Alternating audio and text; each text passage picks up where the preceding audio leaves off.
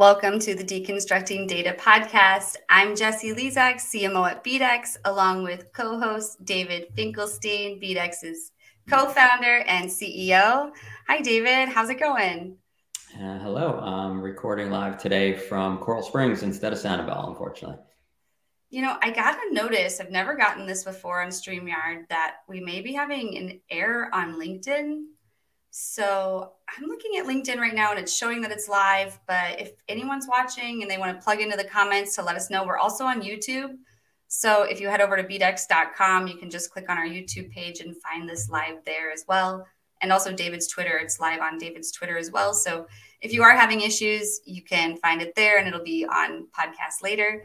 But why don't we go ahead and bring in our guest? So today's guest is Elizabeth Harr. She goes by Liz, senior partner at Hinge.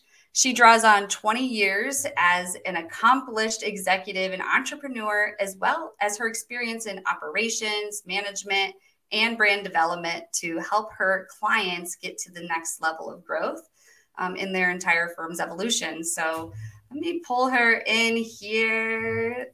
Hi, Liz. It's great to meet you. Good to meet you. Yeah, great to meet you, Liz. Thanks for having me. Yeah, thanks for being here. So if you don't mind, could you please start from the beginning and tell us your story? And also, could you please tell listeners a little about Hinge and how you help people there?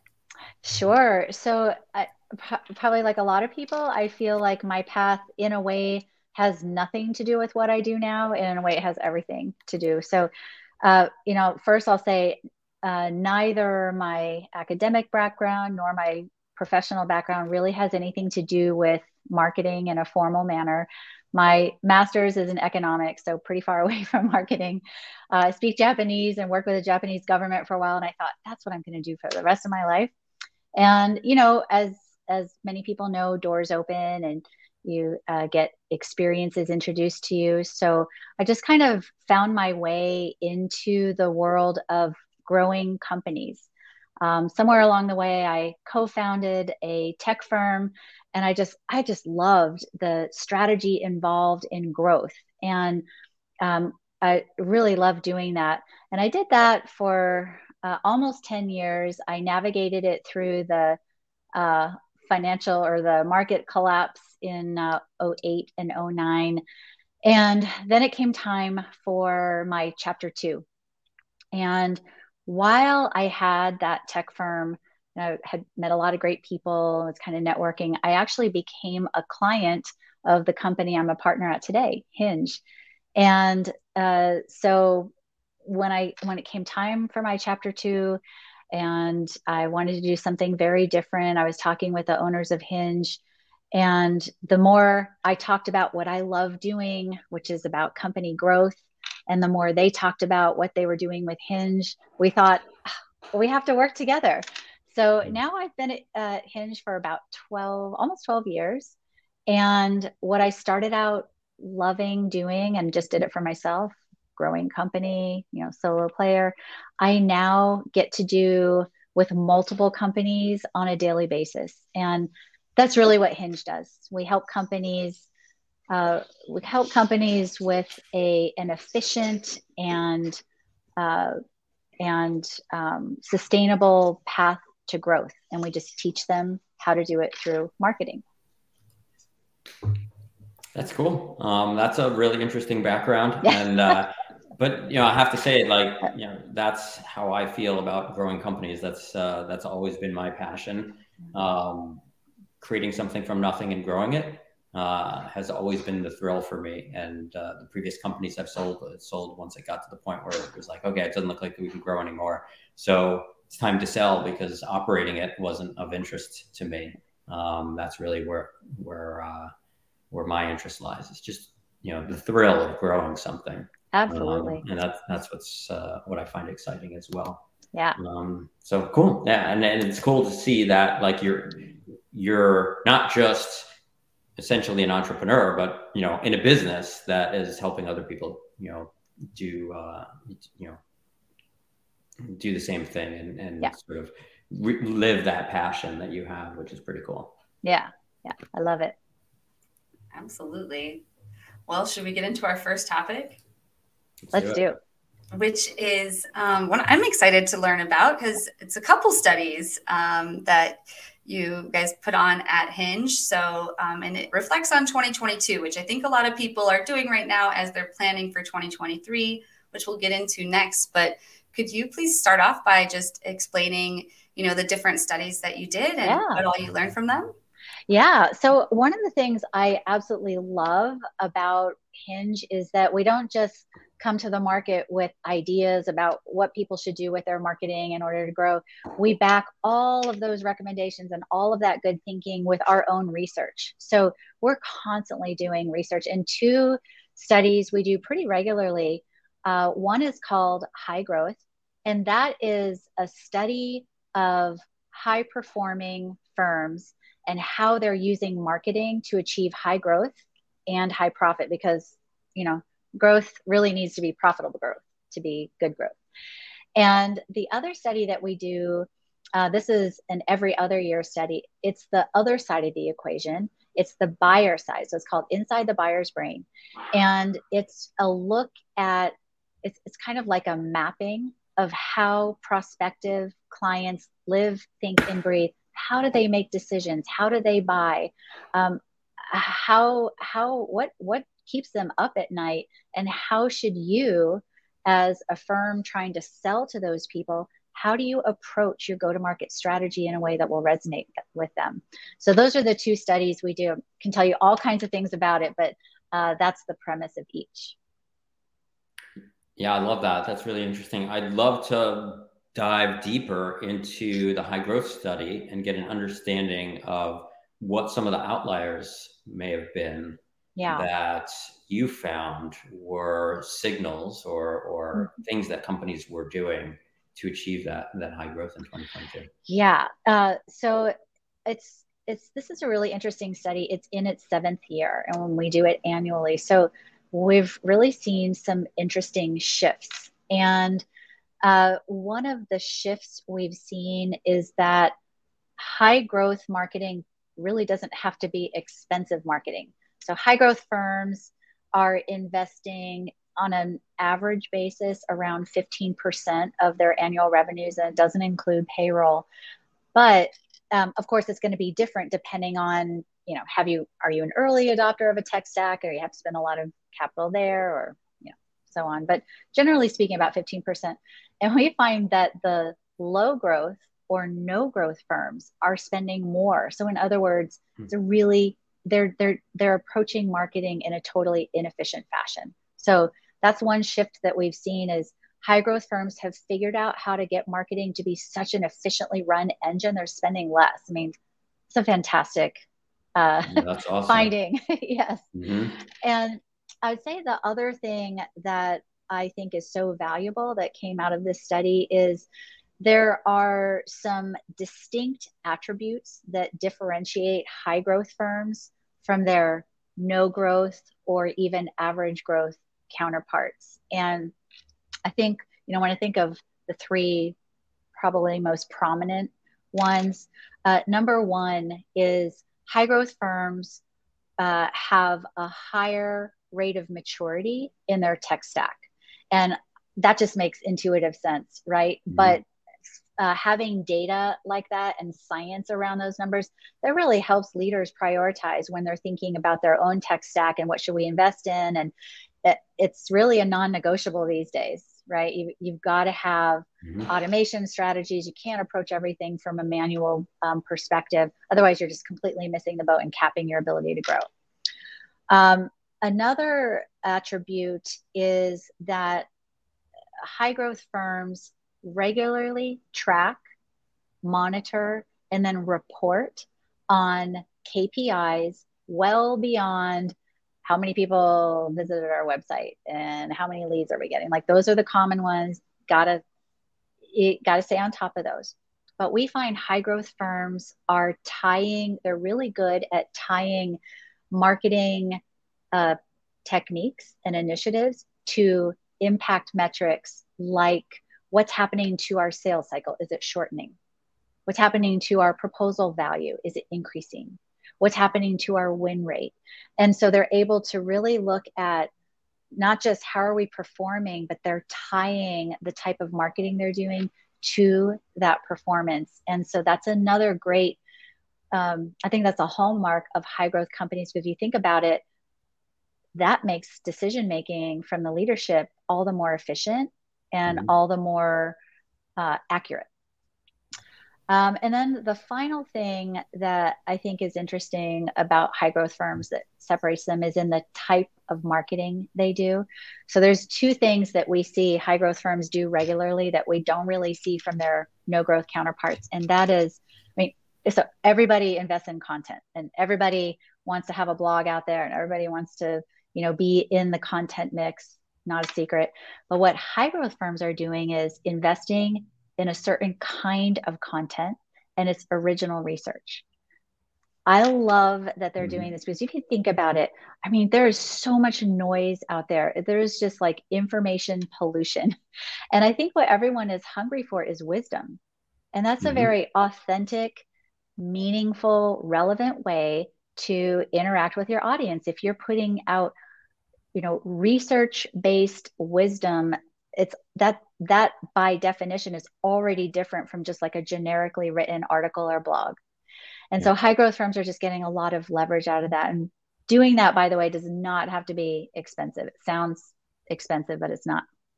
And then the other thing that high growth firms are doing is offering they're offering what I call free consultations or assessments. And it's basically, like after a show like this, inviting people to get on the phone for an hour and talk about points 1, 2, and 3. And you're very prescriptive of what you're going to talk about. The reason that works so well is because you're basically inviting the business development conversation faster. And it's a more efficient way of having a conversation with your prospective clients, because it's all about them. It's not about you, and it's not a sell, and it's not a demo, and it's not a pitch. It's all about them. You're helping them. Some of the offers we do or let's have a conversation about your 2023 planning and to talk about these 5 things. Or do you know how to rebrand? Talk about these 4 things. It's such an effective way to get that BD conversation much earlier in the game. All really great points. Yeah, yeah, that really is. I'm like taking notes here. Yeah. I had a question for you about that. Do you find that there is the trends are different whether you're looking at a company that is in the B2B space versus B2C, or are the trends the same?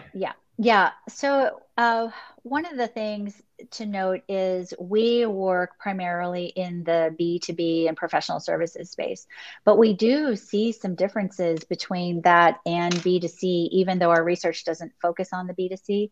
And I will say that in the B2C, there is a little bit more permission, if you will, to have more of a promotional aspect to your marketing and business development, whereas in professional services, and professional services is kind of like a subset of B2B. There's really no patience for that or appetite. I think that's a really kind of big distinction. And, that's why if you look at a professional services firm website, for example, it's not going to be as flashy as a B2C one, but that's because buyers aren't looking for that shiny rock.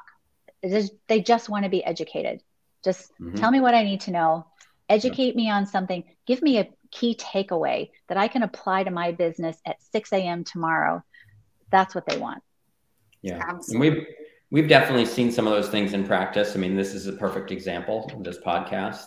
We do it, to help educate, right? And so we're bringing different people on like yourself, to help educate others. And we have definitely found that there are companies that respond to that, and they're appreciative that you're helping them learn. And then, we put out white papers in the past, and I think the white paper that we put out in 2019, I think it was about companies' return on ad spend and how ad fraud is affecting that. We did a ton of research on our end, but it was really just part of our day-to-day business, right? But we took the liberty to basically take that research and make it public, and that was, I think, something that a lot of people appreciated, that we were able to put that out.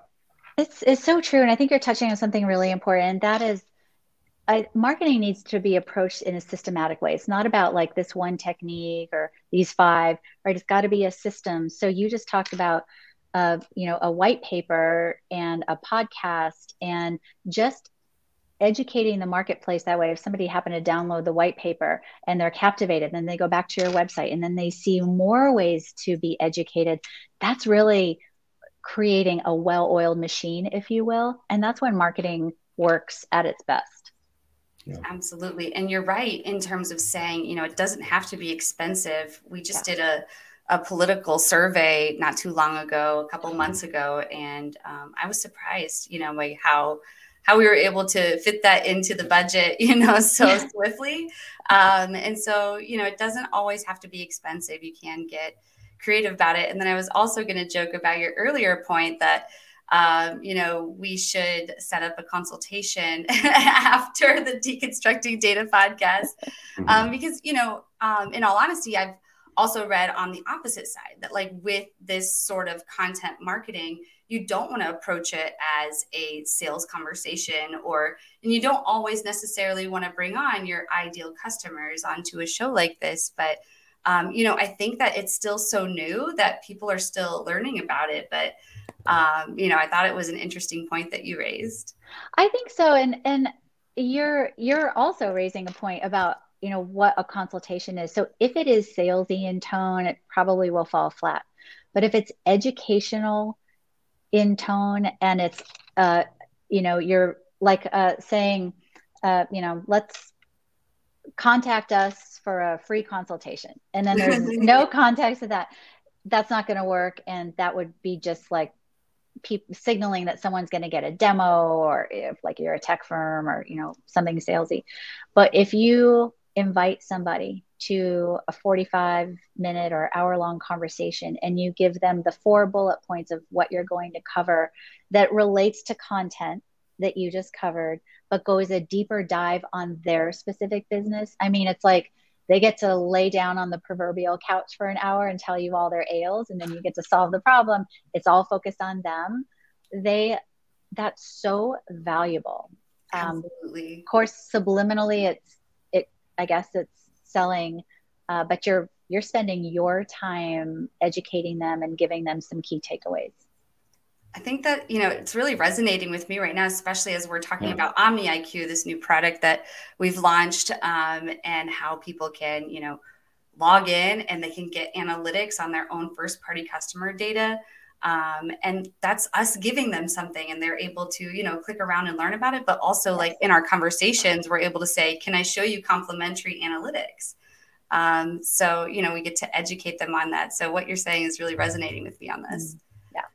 Anything else you guys want to add on inside the buyer's brain and high growth? I mean, I know they're both 2022 studies. Yeah. Or in general about reflecting on 2022 before we get into planning for 2023. Well, I'll just say, the high growth study and some of the findings that I just walked through, that really gives us a good profile of high performing B2B professional services firms. Some interesting things from the inside the buyer's brain. So that's on the buyer side. So prospective clients and how do they behave? I think the interesting findings there are, number one, firms really need to be on top of what is keeping their audience up at night.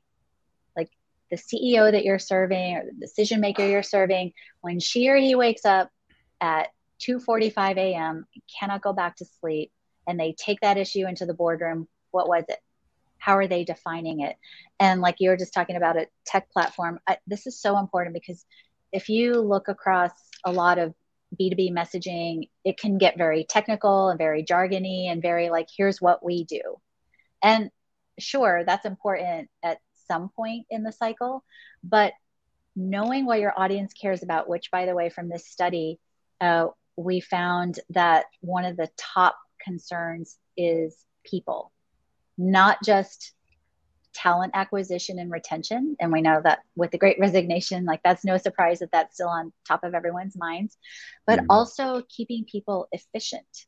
I mean, we just came out of a very tumultuous market environment, and firms are really concerned about efficiency and their people being efficient. So think about a game-changing proposition if a tech platform, instead of talking about all the technical features that it offers, what if the messaging is around how it makes people more efficient?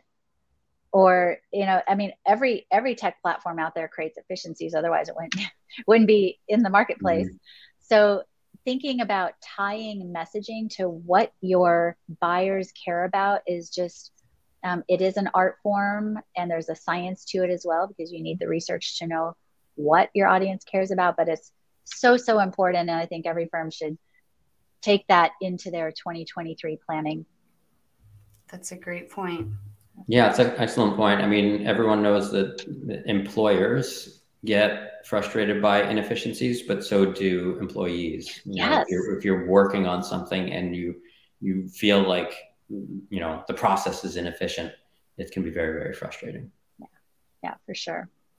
Absolutely. Well, let's move into 2023.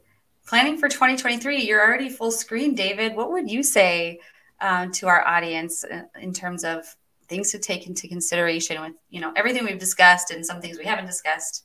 What would you advise for 2023? We always talk about it, and it's prevalent in everything that we do, which is, and it goes back to efficiency, actually, because we're always talking to our clients about improving efficiency with respect to their marketing and advertising campaigns. And a big part of that is, how do you focus on improving your data? And so, we're a data company, so that's for us, that's our focus. And what we have seen, and I think what everybody has seen historically in the advertising industry, is data inefficiencies, bad data. And so we think for planning for 2023, it's going to become more and more prevalent and important for companies to concentrate on improving that. And that's a big focus for us. And that's something that we talk to all of our clients about, and obviously our capabilities in helping companies do that.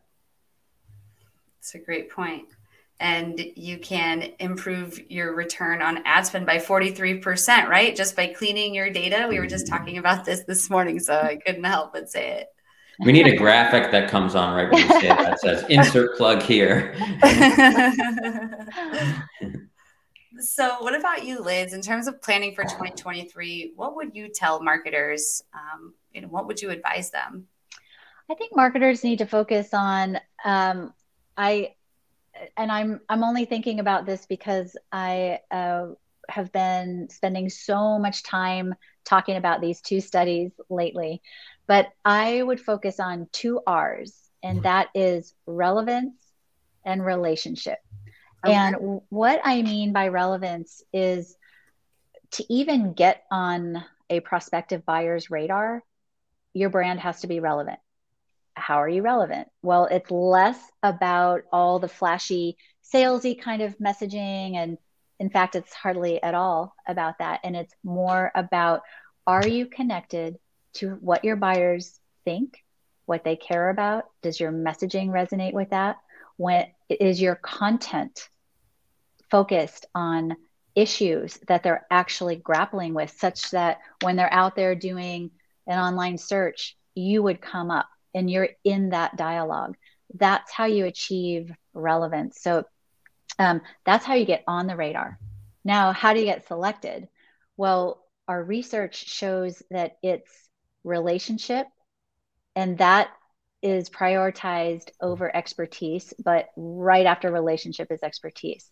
And this is a really interesting finding, because even a couple of years ago, relationship, or as recently as a couple of years ago, I should say, relationship wasn't a major criteria that prospective buyers were using when they were selecting firms. Why? Because I think the marketplace just got so crowded, and everybody was kind of offering the same thing, and suddenly B2B became commoditized. And then with the pandemic and other kinds of market upsets, there has been so much massive disruption that prospective clients and clients have experienced, that now all of a sudden they value relationship because that's one less thing, one less disruption.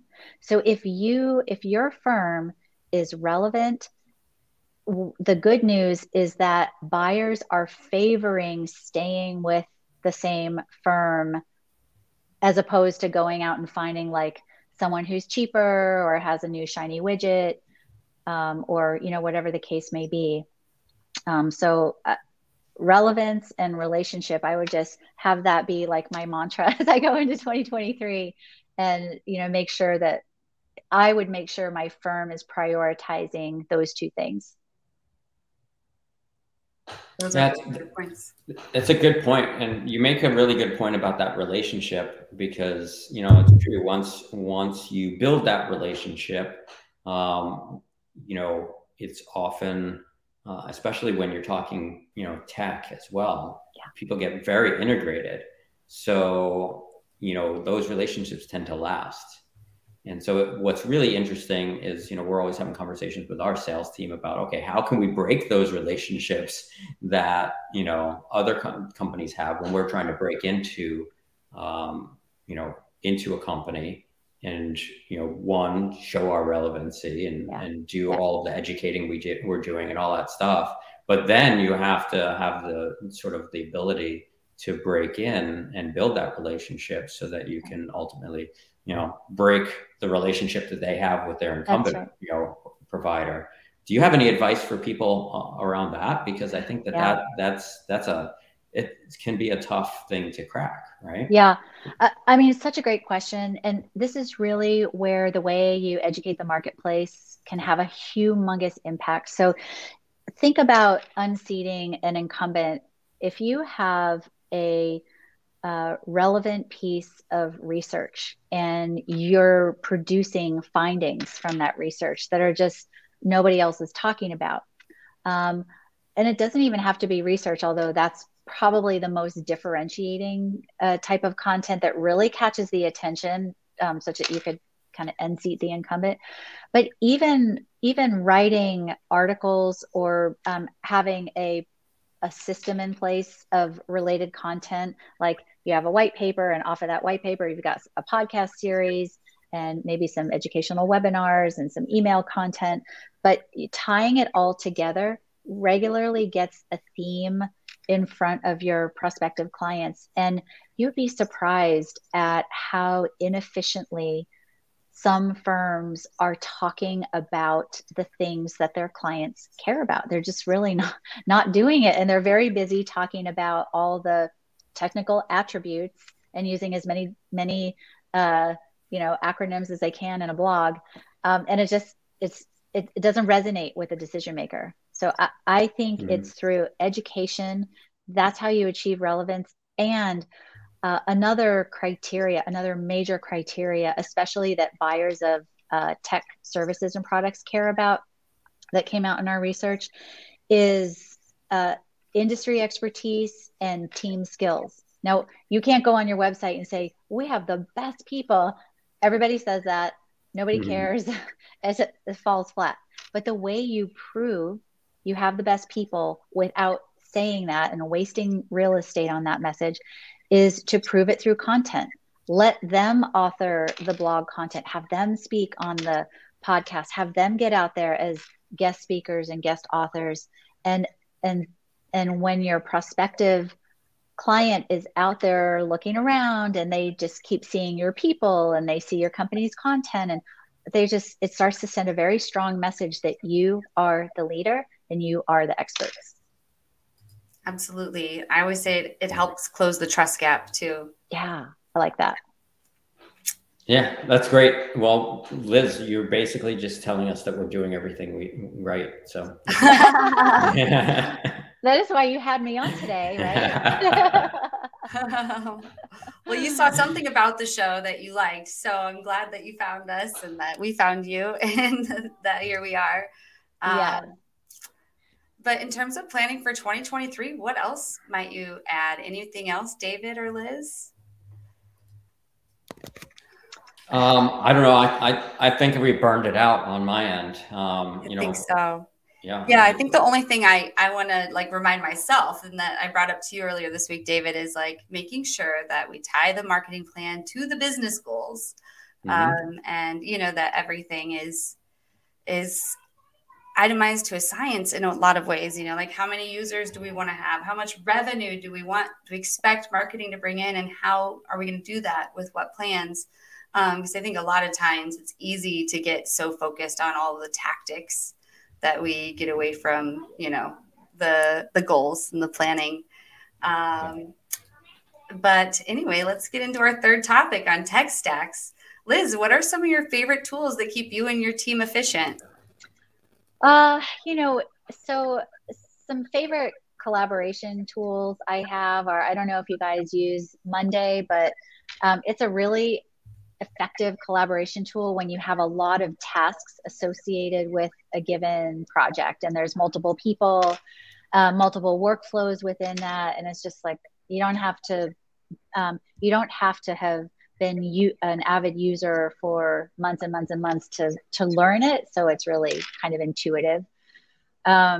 Another one I love is just, I'm a Mac user, so Note or Evernote. I mean, it is everything to be able to have like a tech platform where you can just quickly put your notes as a reminder, or even as I was preparing for this podcast and kind of thinking through some things I'd want to make sure I bring up, or preparing for a pitch, or whatever it is, and making that shareable with your team.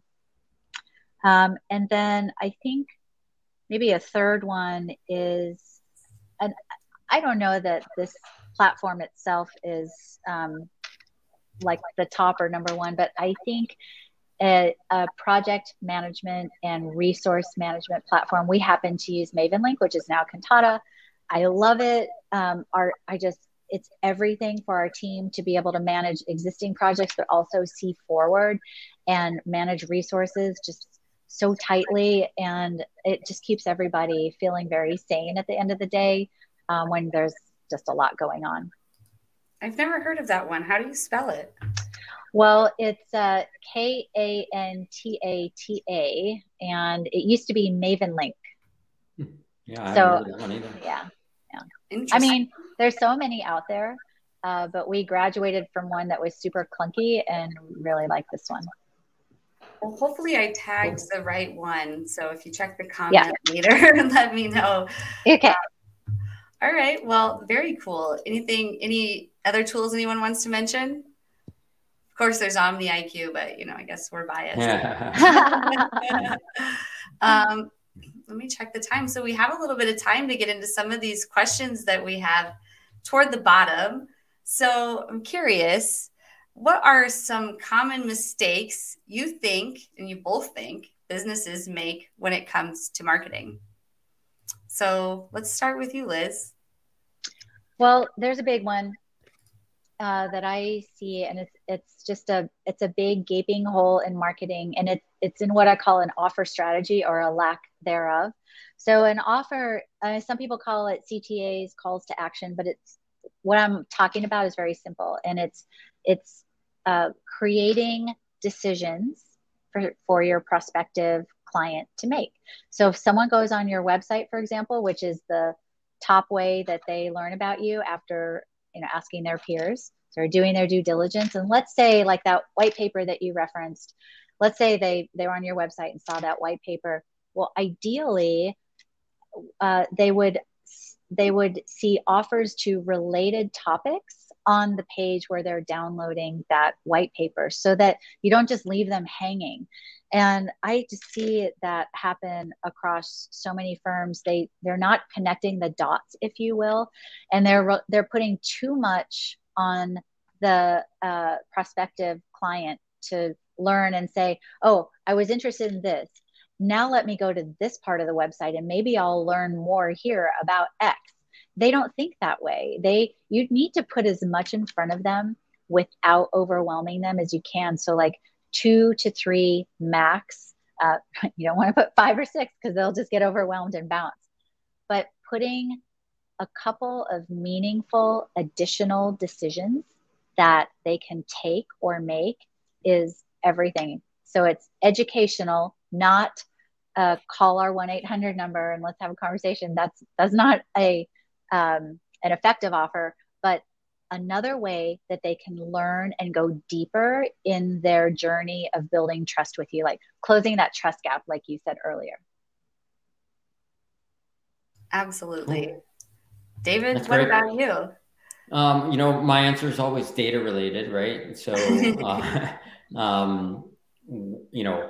we talk about this all the time, and it's really just about companies not managing or collecting first-party data. And we think that that's not only super prevalent today, but more so going forward in the future with all the changes going on with data tracking and third-party data and all that stuff. It's becoming more and more important that companies collect information about their existing customers, that they talk to them, they poll them, ask them questions, learn from them, and record that information so that they can get to know their customers better. And that will help them understand who their customers are. That will help them better understand who their future customers are going to be and what other products and services or enhancements or things like that they may need to build and provide to their customers. And there's such a gap there in companies doing that. Yeah. And the way that they do it, you can't give somebody a 10-page survey to fill out. It's just not going to happen. The two people that fill it out will not provide useful information to you. You need to do it in a much more discreet manner. Absolutely. So one more question before we close out. Are there any lessons you've learned along the way from past jobs or your current job that you think everyone should know? Liz, I guess we'll start with you there. Let's see. I think two things come to mind. One is more like from an industry perspective, and that is study your audience. Make sure that by the way, I'm not talking about like customer satisfaction and how happy are they with you and check the box, yes, no, indifferent. I'm talking about having a reputable third party have in-depth conversations with your audience, the ones that you want to be filling your pipeline with in the coming years, and study how these people live, think, and breathe, how they learn, how they make decisions. That is everything when it comes to figuring out your sales, BD, and marketing engines. And then the other thing that I think that is kind of broad and really applies, it's more on the people side of the equation. This could be any industry, any job. But one thing I wish I had known a long time ago is the way people approach with you and interact with you, especially when it's not in a positive light, is not at all about you. And it's everything about them and what they woke up with that morning or how they feel about themselves, especially as a young entrepreneur, being, with much older, tenured, mostly men in the tech industry. It was super intimidating, and I wish someone had told me that before. I think it would have made me feel a lot braver as I, paved my path and started having conversations. That's great. Feedback. What about you, David? Well, I mean, I've answered this a couple of times, so I'm going to try to choose something that say something that I haven't said before. And I think that one of the lessons that I've learned over the years, especially, and this affects me, especially being a self-proclaimed introvert, is the importance of relationships. And I think that that's certainly early on in my career. I didn't understand that, not just relationships personally, between individuals, but also between businesses. And I think that it can't be overlooked, the importance of relationships in growing a business, building business, in sales, in marketing, whatever it is. Those relationships that you build will help build your company. Well, that goes right along with what Liz was talking about earlier with relevance and relationships. That's right. It does. Love it. Yeah. That's what made me think of it. Absolutely. Definitely. Per usual, we got to learn again on the Deconstructing Data podcast. So thanks for that, Liz. But this has been a really great discussion. We really appreciate you being here. But in closing, I'm going to go ahead and just say, if you like the Deconstructing Data podcast, then you'll probably like OmniIQ. I'm going to pull up a little image here. If you're on the podcast, then of course you can't see this, but it's a QR code that if you scan it, then you can go to OmniIQ and upload a CSV file of your customers. And then you can literally see the gender, household income, and the birth year in charts, just to understand and get a summary explanation of who is your audience. And that's what you were talking about earlier, Liz, is understanding your audience. And it's not just what's their job title or what's this, but what makes them actually drive as humans. So it's all really important. And OmniIQ, you can get more analytics on it. There's 5,000 segments that you can pull from and better understand like who they are and what content they're into and just different things. So check it out. We would love to hear your feedback. But other than that, we really appreciate your time. Is there anything you want to add, David? I heard someone was going to say something as I clicked away. Nope, wasn't me. Just want to thank Liz for joining us. I think this was great conversation. I think that our listeners and viewers will get to learn a lot from you, just as we have. So thank you. Yep, I enjoyed it as well. Thank you both. Yes, thank you so much. Appreciate it both. And I'm going to go ahead and close this out. If you didn't notice on the screen for podcast listeners, again, you won't see the screen, but we have an OmniIQ workshop we're going to test out on Monday, December 19th at 9:30 a.m. You'll see David going through OmniIQ and getting to tell the audience all about it. So come ask some questions and see what it's all about. Thanks a lot. Bye-bye.